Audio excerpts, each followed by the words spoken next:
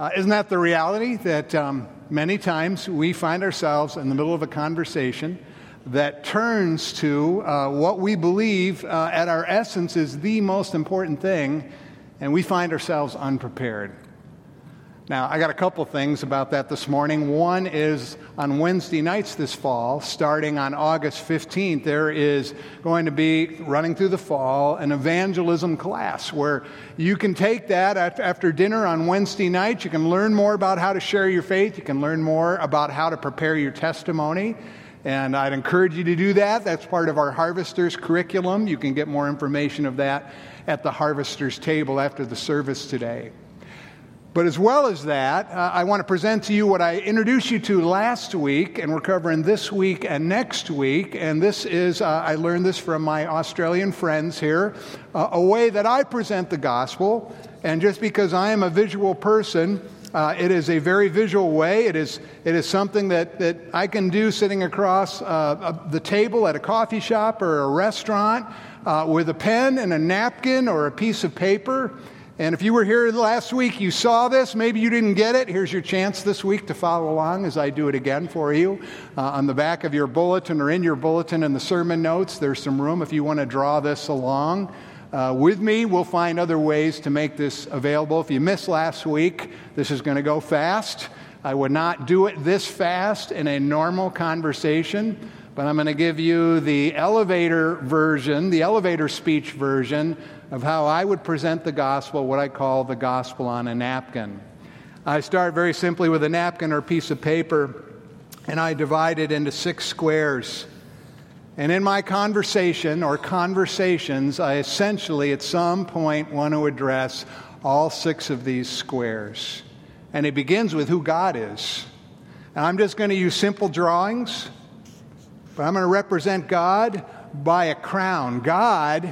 The crown is God is the ruler. He is the ruler of the world. He made the world. He made everything in the world. And He made us. My crude little drawings of the stick figure, that's humanity. That's you and me and everybody who ever existed. He made us. He sustains us. And not only that, He made us to rule the world under Him. Now, we see this all throughout Scripture, but just one scripture that I might write down for them to look up later is Revelation 4:11. You are worthy, O Lord our God, it says. You are worthy to receive all glory, all honor, all power. Why? Because you created all things.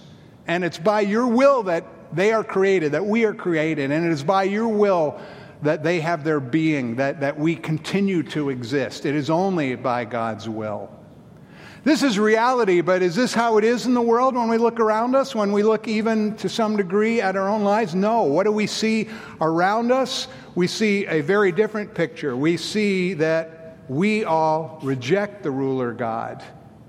And how do we reject Him? We reject Him by really simply wanting to live life our own way without Him. Be our own little rulers, the little crown symbolizing, I want to run my life. But in doing that and trying to run life my own way without Him, we make a mess of our lives, we make a mess of society, and we make a mess of the world. Again, we think of that, we see that all through Scripture, but one scripture I might write down for someone to look up later is Romans 3:10 through 12, where Paul says, there's no one who's righteous. There is no one who does God. Does good. There is no one who understands. No one who seeks God. All have turned away. And that is reality around us. That turning away God calls rebellion. What will God do about our rebellion? Well, the hard truth is that God will not endure or put up with our rebellion forever. That the punishment for our rebellion, our wanting to control our own lives and live life our own way without God is death and judgment. And again, that's harsh, but that is the reality of Scripture. Hebrews 9:27, man is destined to die once, and after that, to face judgment. Now, God's judgment, God's justice sounds harsh, but the gospel doesn't end there, does it? In His great love, God sent his own Son into the world, the man Jesus Christ. Jesus always lived perfectly under God's rule. Yet what did he do? He died in our place. And by dying in our place, he brought forgiveness. He took our punishment and he brought forgiveness. Again, many places in Scripture, but the one that I might write down for them to look up later is 1 Peter 3:18. Christ died for sins once for all. The righteous, that's him, for the unrighteous, that's you and me and every person who's ever lived, in order to bring us to God. And that's not all. Not only did he die, God raised Jesus to life again. God, in raising him, made Jesus as ruler over the world. Jesus has been risen from the dead. Jesus has conquered death. Jesus gives new life. And Jesus will return to judge. And again, many places in Scripture we could go to, but 1 Peter 1:3 occurs to me. In his great mercy, God has given us new birth into a living hope through the resurrection of the dead, through the resurrection of Christ from the dead. Where I'd want to move that conversation as I unfold these 5 truths is to this final square. That really means, in response, there is only 2 ways to live in light of this truth. And the first is the old way. The first is the way that all of us naturally live, and that is to continue to be our own little kings, to be in control, to keep running life our own way without God. And in doing so, and rejecting him as our loving ruler, we are condemned by God. We are facing death and judgment. Or there is God's new way.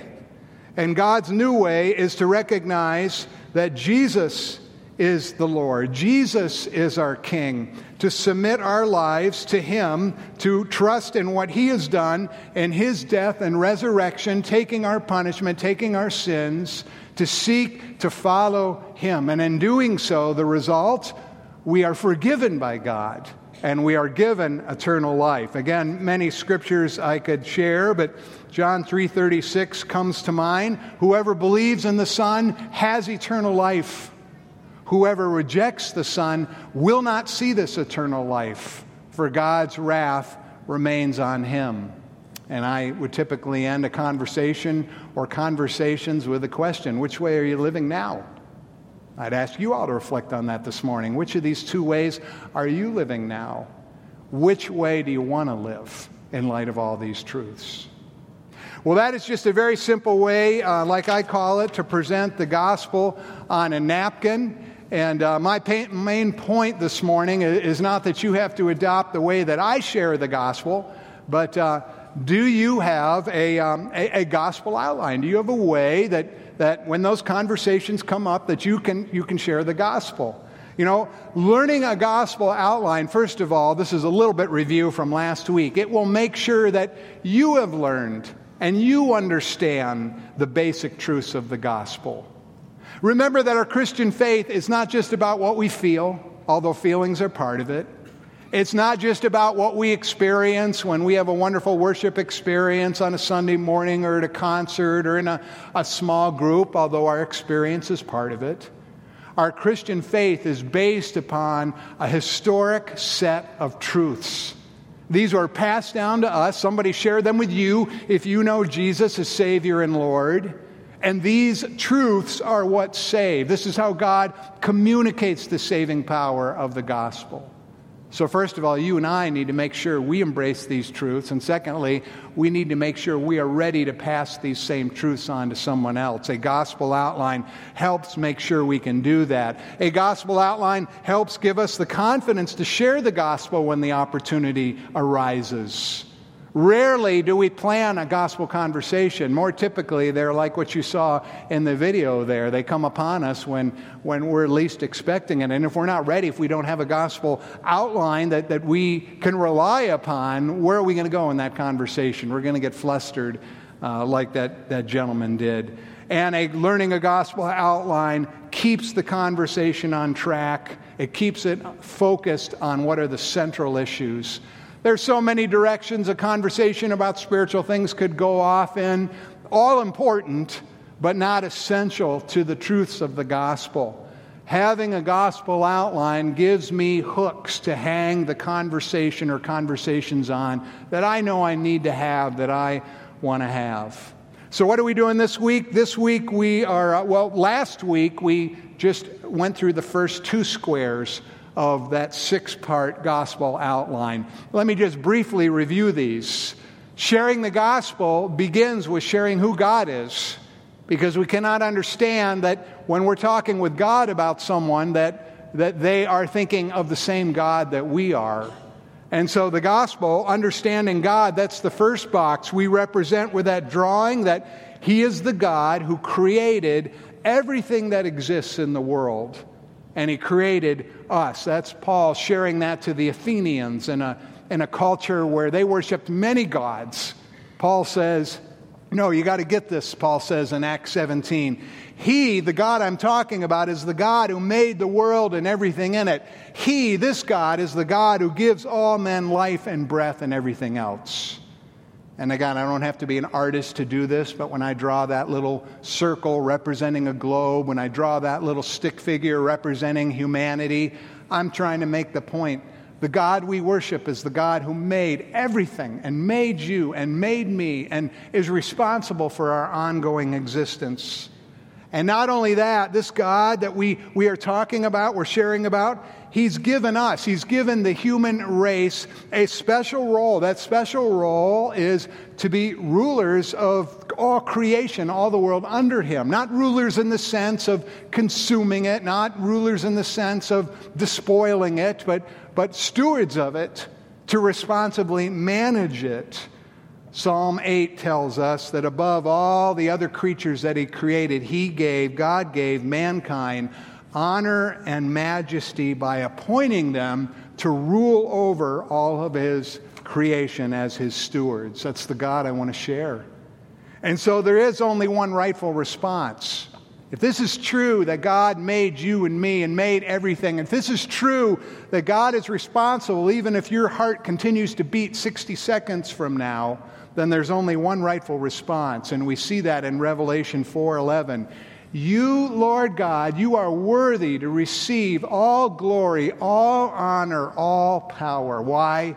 Because you created all things. And it's only by your will that they were created and they have their being. And so that's why I even use a crown in this drawing. He is my loving Father, but He is my ruling King. He's a good and loving King, but He is my King. And as our King, it means that I'm to honor Him as my Creator and my Sustainer.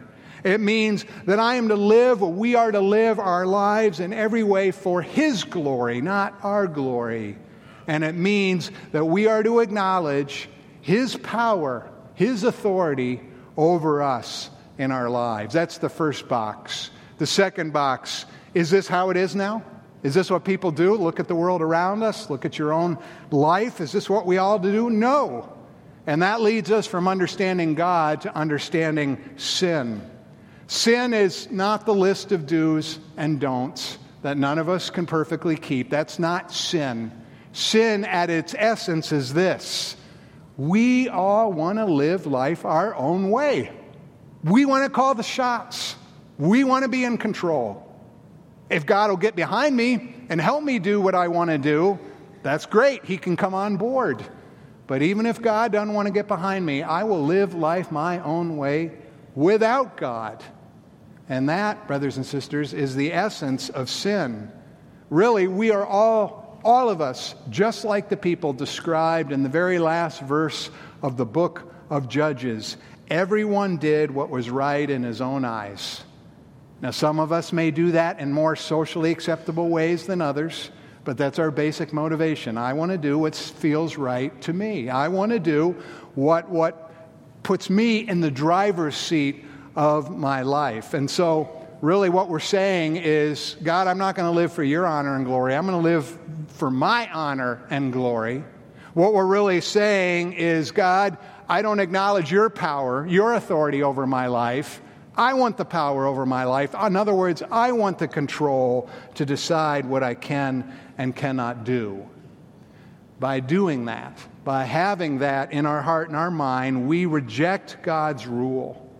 And in rejecting God as our King, rejecting His honor, His glory, His power, God considers that rebellion. That's the essence of Romans 3 there. None of us naturally seek God. All of us turn away. Now, some of us do this very defiantly, and we can see people all around us who do this with a raised, clenched fist against God. But many more of us do this very subtly. I like what Patrick Morley says, that most of us, we practice kind of a passive sort of self-reliance. We don't openly rebel against God, but we don't really seek His counsel, and we often shun His advice because we, at our essence, want to do our own thing. And that is the very definition of turning away from God.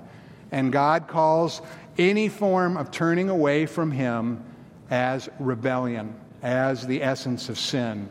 Now, that's a skim over of those first two boxes. I went a little deeper last week. If you're interested in hearing more about those two boxes and the truths that support them, you can go online and you can watch the video from last week's sermon. This morning, I want to expand on the third and fourth boxes. And then next week, we'll finish up with the fifth and the sixth box. So the third box, we not only need to understand who God is to get the gospel, to share the gospel. We not only need to understand sin, we need to understand judgment. Because as I shared earlier, God will not let us rebel forever. We may not feel that coming, but the reality is that God will not let us continue in this path forever of living life our own way without Him. Peter writes in 2 Peter 3, the Lord is patient with you. One of the versions says, the Lord is long-suffering. In other words, He puts up with us way longer than you or I would put up with anybody who is rebelling against us, like we rebel against God. Think of all the godless rebellion in the world that God puts up with right now, that God does not bring judgment upon. Think of the rebellion in your own life that God has, spared your life. You're still alive today in spite of many of the things that you did that were in rebellion against Him. Why would God patiently endure all our rebellion? Why would He delay bringing judgment? Because, as Peter says, He truly does not want anyone to perish. And if you're here this morning and you're still in a state of rebellion, you're still trying to live life your own way, on your own terms, God does not want you to perish.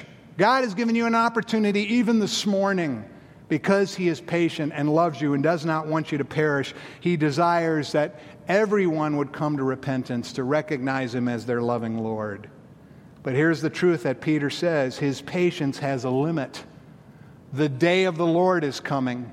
Again, whole nother sermon on the day of the Lord, but that's that symbol throughout Scripture that judgment is coming, that day when He's going to bring your final accounting to right to your doorstep. And that day of judgment, it will come not when you plan for it, not when you think it's coming. It will come, Peter says, like a thief in the night. None of us know when our house is going to be broken into. None of us plan to meet the thief in our living room, because the thief comes at night when we're least expecting it. Peter says that's how judgment will sneak up on many, many people. God's punishment for our rebellion when that day of the Lord comes is death and judgment. Again, Hebrews 9:27, we're all destined to die once. And after we die, if we die in that state of, I've been in control of my life, we face judgment. Now, I want to be real clear here this morning about what I mean about judgment. And if you're a believer, I think we need to be really clear when we share the gospel about this, because judgment is the most neglected part of the gospel in most churches and in most of our conversations about Jesus, because it's hard. But here's the truth. The truth about judgment is really the truth about this question: what happens when you die? If you die and you have been running your life your own way without God, or with God at least in the back seat, what is it that you face? What is it that happens when you die?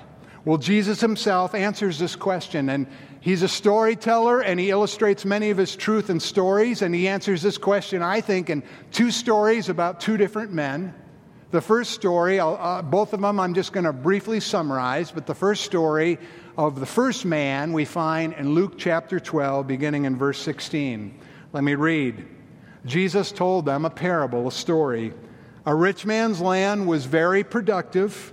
He thought to himself, what should I do since I don't have anywhere to store my crops? I'll do this, he said. I'll tear down my barns and build bigger ones, and I'll store all my grain and my goods there. And then I'll say to myself, you have many goods stored up for many years. Take it easy, eat, drink, and enjoy yourself.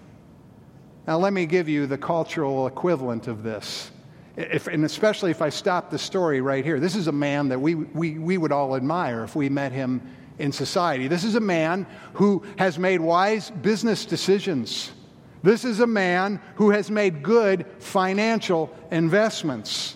This is a man who is financially prepared to live his future with no worries, at least in terms of his financial and economic security. This is somebody that we coach people. Do your financial planning, plan your career, plan your occupation, so you can be like this man. And you can get to the end of your life and you have enough saved up and you've got all your plans locked in place so that you can enjoy life. Isn't that what our culture prepares us all to do? And that's what we see. This man now feels secure enough not only to retire, but he's going to retire in style. He's going to enjoy all that he has accumulated. He's going to enjoy the things and the experiences that the money that he has saved up can buy. You know, if we stop the story here, I'd envy this man. This is who I want to be if we stop the story here. But Jesus sees a very different picture of this man. And I think there's a question implied in what Jesus goes on to say. And really, that's a question for all of us. This is a question for every one of us. And I'd phrase that implied question like this. Are you planning for the future without planning for eternity? Are you making all your plans, retirement, financial plans, occupational plans, but you haven't thought about what lies after you die? You haven't thought about eternity in your planning. I mean, that's what this man's focus is. He's all about getting prepared for his earthly retirement. He's all about finding life in his material security and in the comfort that he's going to have as he can buy all the things that he now wants and the enjoyment that he thinks he's going to experience. But clearly, as Jesus will go on to say in a minute, he fails to consider one vitally important question. What if I'm not alive to enjoy it? What if I've saved all of this up? What if I've made all of these plans and then I die before I can enjoy it? That's a vitally important question. That's why Jesus goes on to say, he shows us how foolish, and that's the word Jesus uses, not mine, how foolish it is to plan only for our future economically and occupationally and for retirement without planning for eternity. Verse 20, God says to him, this man who's now got everything set for his future, you fool, this very night your life will be demanded from you. You won't get to enjoy all you've worked for. In fact, all you've worked for, all you've saved up, who will get everything you work for? You won't get it. You can't take it with you, Jesus is saying. Let me say this to all of you, in case you're here and the gospel isn't really real to you yet. You can have the best retirement all planned. You could have mapped out your occupational career perfectly. You can have retirement plans. You can have your bucket list for the places that you want to go and the experiences that you want to have. But if you've done all that without planning for where you will spend eternity, Jesus says you're a fool. Why? Because you may suddenly be found facing eternity without any warning. It may come upon you, your death, like a thief in the night. Consider the reality. None of us know when our earthly life will come to an end. And no amount of your financial planning, no amount even of exercise and physical fitness and eating right can ultimately prevent the day of your death from coming. And for most of us, it will come when we are not expecting it, and we've not prepared for it, and we're not ready for it. And what will happen when we die? What eternity awaits us when we die, having lived our life our own way without God, calling the shots in our own life? Well, Jesus shows that to us in his story of the second man, also in Luke, but in Luke 16, starting in verse 19. There was a rich man who was dressed in purple and fine linen and lived in luxury every day, and at his gate was laid a beggar named Lazarus. Now, there's more context to this story. I don't have time to go into it this morning, but let me just make a few summary points for us before I go on. This man was rich, but that's not his problem, all right?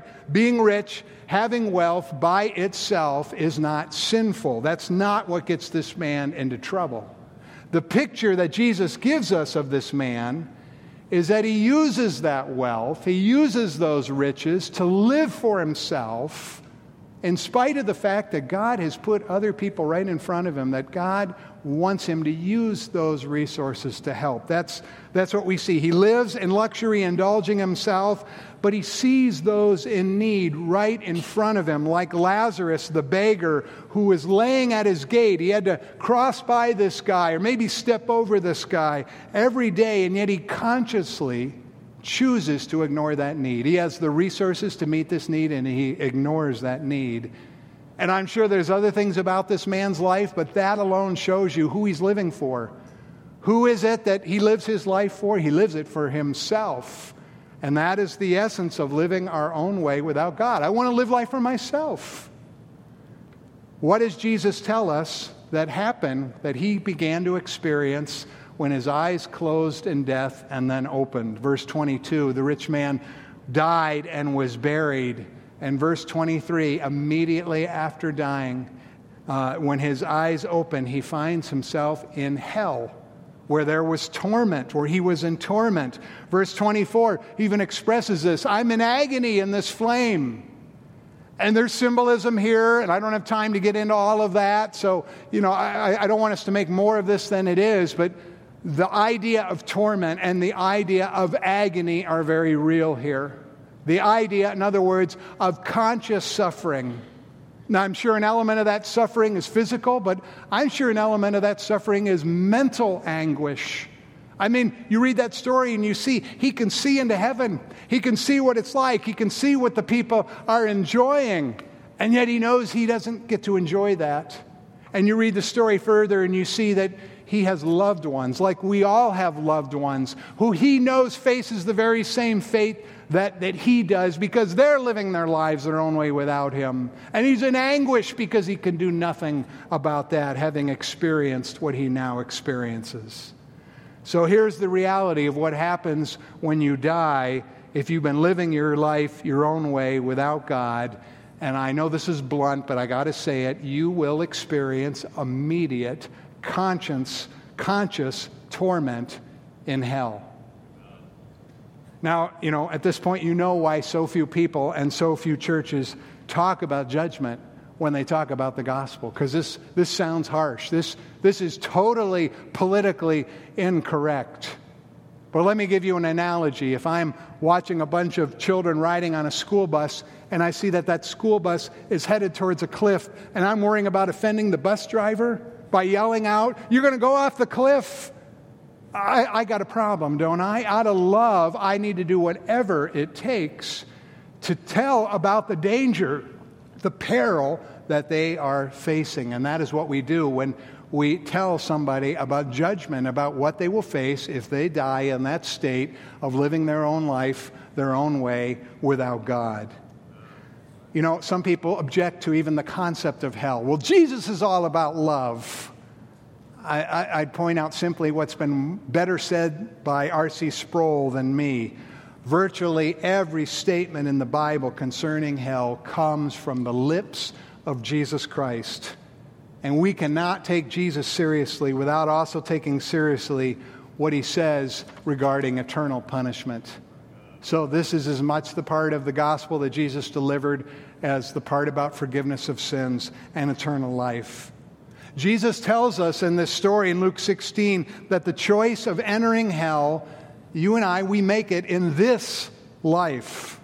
I mean, we get that in that man's plea in hell. I have 5 brothers. I want to warn them of what awaits them so they don't end up in this place of torment. What does that tell us? He now gets it. He now gets that it's too late for him to repent.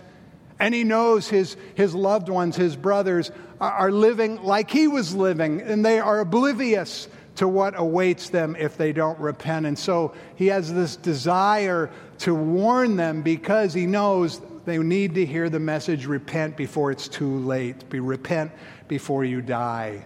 The choice of entering heaven or hell we make in this life. And Jesus tells us that once we die, there's no second chance. Once in hell, you're there forever. When this man asks about anyone being able to cross between hell or heaven, he's told, verse 26, a great chasm has been fixed between us so that those who want to cross over from here to you cannot do so, and no one can cross from there to us. What does that tell us? There's no second chance. What does it tell us? That, even if you're from a Catholic background, there's no purgatory. There's no intermediate state and you can work your way out of hell. No, Jesus says there's no crossing. Once you're in hell, you're there forever. Once we die, our eternal destiny is fixed. And so the decisions that you and I make in this life result in a judgment that is determinative and final. Now, God's judgment sounds harsh, I know. But there's more to the message of the gospel. And this is the 4th box. We not only need to understand who God is, we not only need to understand sin, we not only need to understand judgment, we need to understand the cross. What is it that is so unique and so powerful about the cross? Even though God's judgment sounds harsh, God, in His great love for us, sent His Son into the world to save us. You've been in church any length of time, you know this verse, John 3:16. God so loved the world that He gave His one and only Son. In other words, borrowing Peter's words, because God does not want anyone to perish, because God desires that every one of us would repent before we die, He acted, He took the initiative to provide a way that we could be saved from the judgment that awaits us for our rebellion. He sent His Son. And I'm not talking about a son like I have sons, that they're not the same person as me, that they're just descendants of me. This is God. This is the second person of the Godhead, God the Son. He took upon Himself full humanity in the person of Jesus Christ. So as God's Son, Jesus Christ was fully divine. Jesus claims this about Himself. John 12, He who beholds me beholds the one who sent me. If you look at me, Jesus says, you are looking at God. And that is important because if Jesus had not been fully divine, what He did on the cross, that would have been no more effective to save you than if I died for you. I, a fallen, sinful man, I can't by even my sacrificial death do anything to save you. It took one who was fully divine. And yet being divine, He came as a man. He took on full humanity so that He could stand in our place. He could be a genuine substitute for our sinful human race. And as a man, He did what none of us have ever been able to do. He lived a perfect, sinless life. Hebrews 4, He was tempted in every way, just like you and I are tempted, with one crucial difference. He never sinned. He was without sin. So Jesus, coming as a man, lived the life we were created to live in relationship with God, the life none of us have ever been able to live. He lived perfectly under God's rule, God's authority. He always did what God wanted Him to do. And that's why He can stand in our place as a perfect substitute, as a sacrifice. He died in our place, taking the punishment for our rebellion as human beings, individually and as for the whole human race. 1 Peter 3:18, I've already mentioned this verse, but Christ died for our sins once for all. He died for the sins of the people who lived 1,000 years ago. If he waits another 1,000 years to return, he'll die for all the sins of all the people, or he died for all the sins of all the people that will put their faith in him during that time. He did it because he is righteous, dying for us and our unrighteousness. He did it to bring us to God. One last point. Why is this necessary? Why punishment? I mean, couldn't God just let this go? Couldn't God say, yeah, you've rebelled against me, but you know what? I'm gonna ignore it. Not the God that we represent. Not the God who is described in the Bible. If you think about those first two boxes, a God who made everything, who sustains everything, who wants us to be in intimate relationship with him, how could he in his perfection, how could he in his holiness and his righteousness ignore us turning our backs on him?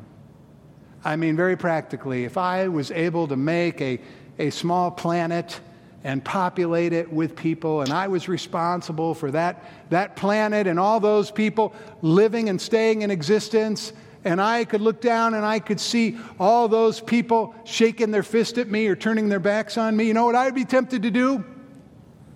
Or fling, I'd be done with it.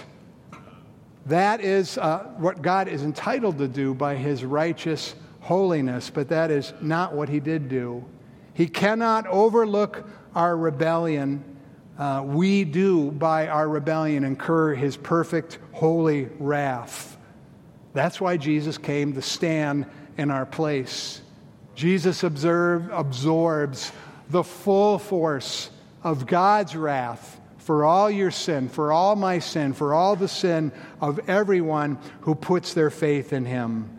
Romans 3, God presented him as a propitiation, as a satisfaction of all the wrath through faith in his blood to demonstrate that he is a righteous God. So let me close with this. What does this mean for you today? If you already know the Lord Jesus Christ, I hope what it means for you today is it gives you a deeper appreciation for the gospel that saved you. It gives you a deeper compulsion to share the gospel in all of its truth. But maybe you're here today and this is somewhat new to you. Maybe you've been going to church for a long time or, very little amount of time, and these truths are new to you, and you recognize you are that person. You have been living life your own way without God. Let me leave you with this. Your choice of entering heaven or hell is made in this life. John 3:16. God so loved the world that he gave his only one and only Son, so that everyone who believes in him would not perish but have eternal life. You have a choice, even this morning, whether you're going to believe in him, whether you're going to believe in this gospel. And that choice is determinative of whether you will perish when you die and be like that man suffering in torment in hell in Luke 16, or whether you will have eternal life, whether you will, like Lazarus in the part of the story I didn't have time to go into, enjoy eternal life in heaven.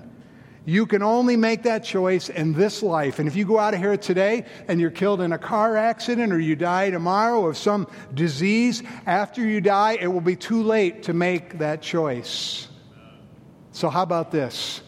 You can make that choice of entering heaven right now. You do not know however young or old you are, you do not know when your life will end. You can make that choice right now, and you can be sure. Paul says to us through 2 Corinthians 6, I tell you, now is the time of God's favor. In other words, God in his patience is still extending to you that offer. Now is the day of salvation. Don't put it off. Today is the day to be sure. Today is the day to make that choice. You do not know what tomorrow will bring. As we close today, there will be people in the back and there'll be people up at the front, and they're willing to confidentially talk with you. They're willing to pray with you to help you make sure that you have made the right choice. Let's close in prayer. Heavenly Father, I thank you for your gospel. Lord, I just thank you for